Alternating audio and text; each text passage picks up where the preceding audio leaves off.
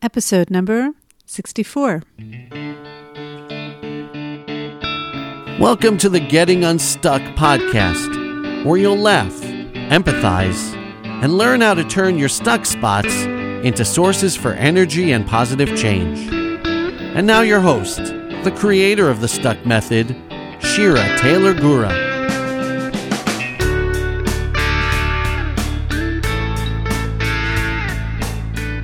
Hello, my dear listeners, and thank you for joining me today. So I received a lot of responses from last week's episode on considered decluttering, which I wasn't expecting, to be honest. I wasn't sure that episode was really going to speak to anybody, but actually it spoke to a lot of you.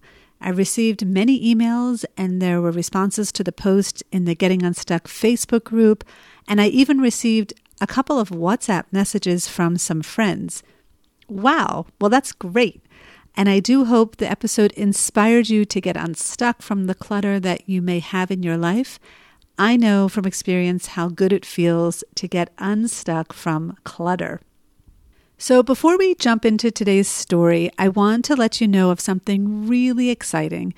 I have been thinking about creating a training program for professionals to use the Stuck Method in their practices for some time now. Many people actually have been asking me about it, and I've been thinking about it, and the time has come that I am now going to offer it to the world. It's really exciting. In September, I'm going to be offering what is called the beta program, which basically means it'll be the first time I'm offering it. And so I'm going to offer it at a discount, and I'm only going to choose 10 people to go through the program with me. I'm going to share more about this in a live information call. So if you are interested in this program, definitely email me. Just send me an email, let me know, and I will let you know when this call will be.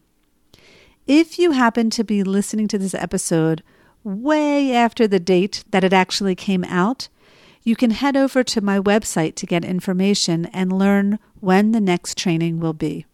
Okay, so here's the story.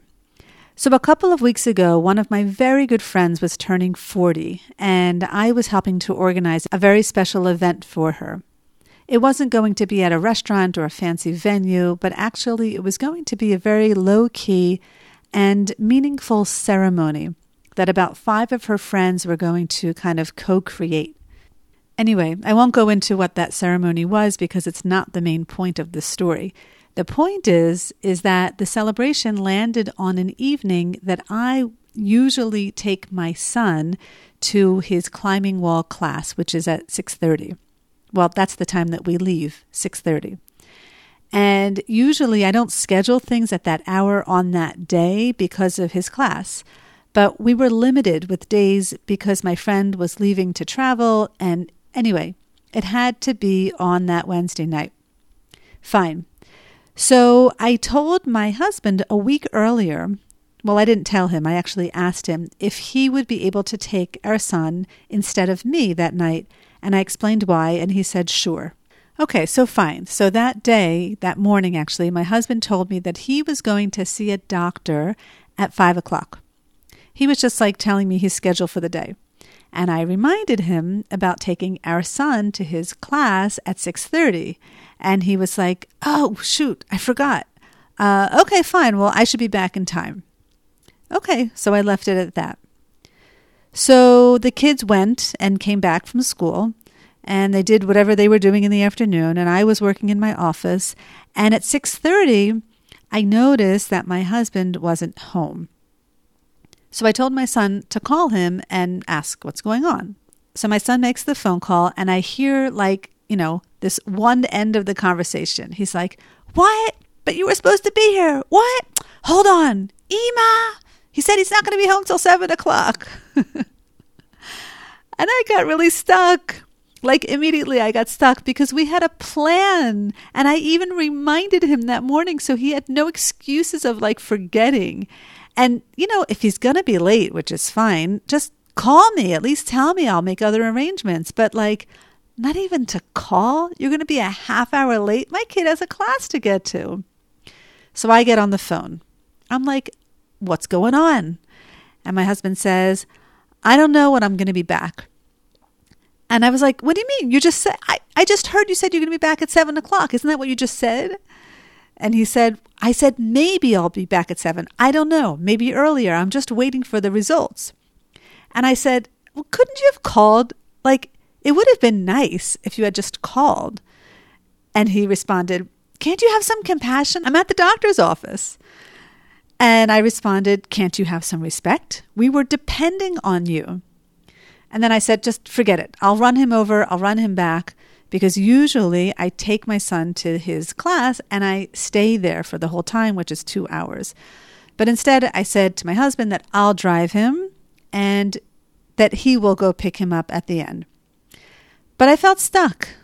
Even though the problem was technically resolved, I was not happy with how my husband behaved.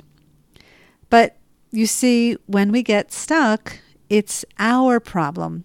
It's not the other person's problem. And it's our responsibility to get ourselves unstuck. The fact that I was upset really wasn't my husband's problem, although he was certainly being affected by my response to him, right? If I was upset, the only person to be able to get out of that situation was me, not him. So on the way to driving my son, I took a stop. I took some deep breaths. I tried to get as present as I could to just driving, just being in the car, just holding onto the steering wheel, rather than to listening to the story in my head.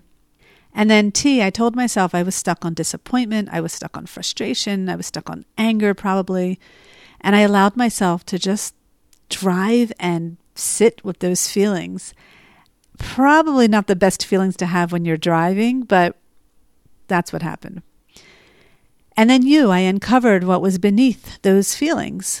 What was creating those feelings? And this is what I came up with. I believe my husband is not responsible.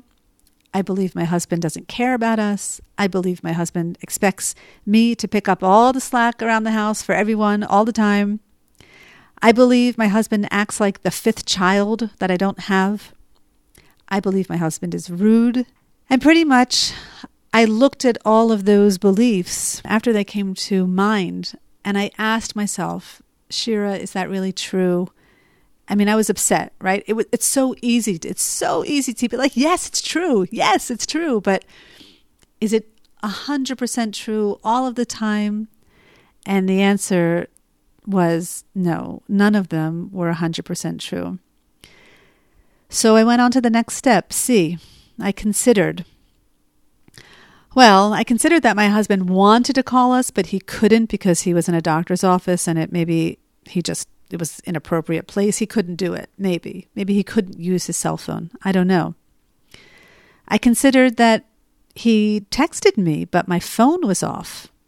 I considered that, actually. It wasn't true because I checked, but I considered it. I considered that my husband thought he really would be back in time, but he just lost track of time. I considered my husband just wasn't thinking, wasn't the first thing on his mind. I considered that had my husband put this in his phone and had he got a reminder, he would have called me. I considered he thought it wouldn't be such a big deal if my son was late to his class. I considered my husband's doctor's appointment was way more important than my son's class. I considered my husband's not perfect. So I took on many of those considerations, but mostly I just considered he just wasn't thinking. I mean, he wasn't, because he is responsible and he certainly had no bad intentions. Of course, I was stressed with organizing this party, and taking my son was not what I wanted to do, but the truth of the matter is it was fine, and I did it. And I could have been way more compassionate to his situation. It's not to say that he could have been more aware. I totally think that that's true. But if I'm taking responsibility for how I feel or how I want to feel, considering that he wasn't thinking really helped me get unstuck and be able to move on and not hold a grudge. So by the time I got to the climbing wall, I told myself it was okay that I got stuck on this because it was. And I drove home and back in time for the party, and I was really able to be there and be present for my friend and enjoy the evening. Thank God for this method, Truly, it saves me every time. So can you take a moment and think about a situation where you got stuck and you can consider that the other person just wasn't thinking? Like whatever happened, it wasn't intentional. They weren't out to hurt you. They weren't trying to be rude. They weren't being disrespectful. They just weren't thinking. Can you think of a situation in your life where you can apply that consideration? Okay, so just a reminder, if you are a coach or a therapist or a healer, or if you work in any other professional manner, and you would be interested to take this training so that you can officially be certified in it, and so that you can leverage yourself in your business, and so that you can be part of a growing community of professionals around the world that are going to be using the Stuck Method, definitely email me so that you will know about the informational call that I'm going to be having soon this month, and so that you can take advantage of this opportunity. Okay, my dear friends, that is all for today. As always, I look forward to getting unstuck with you.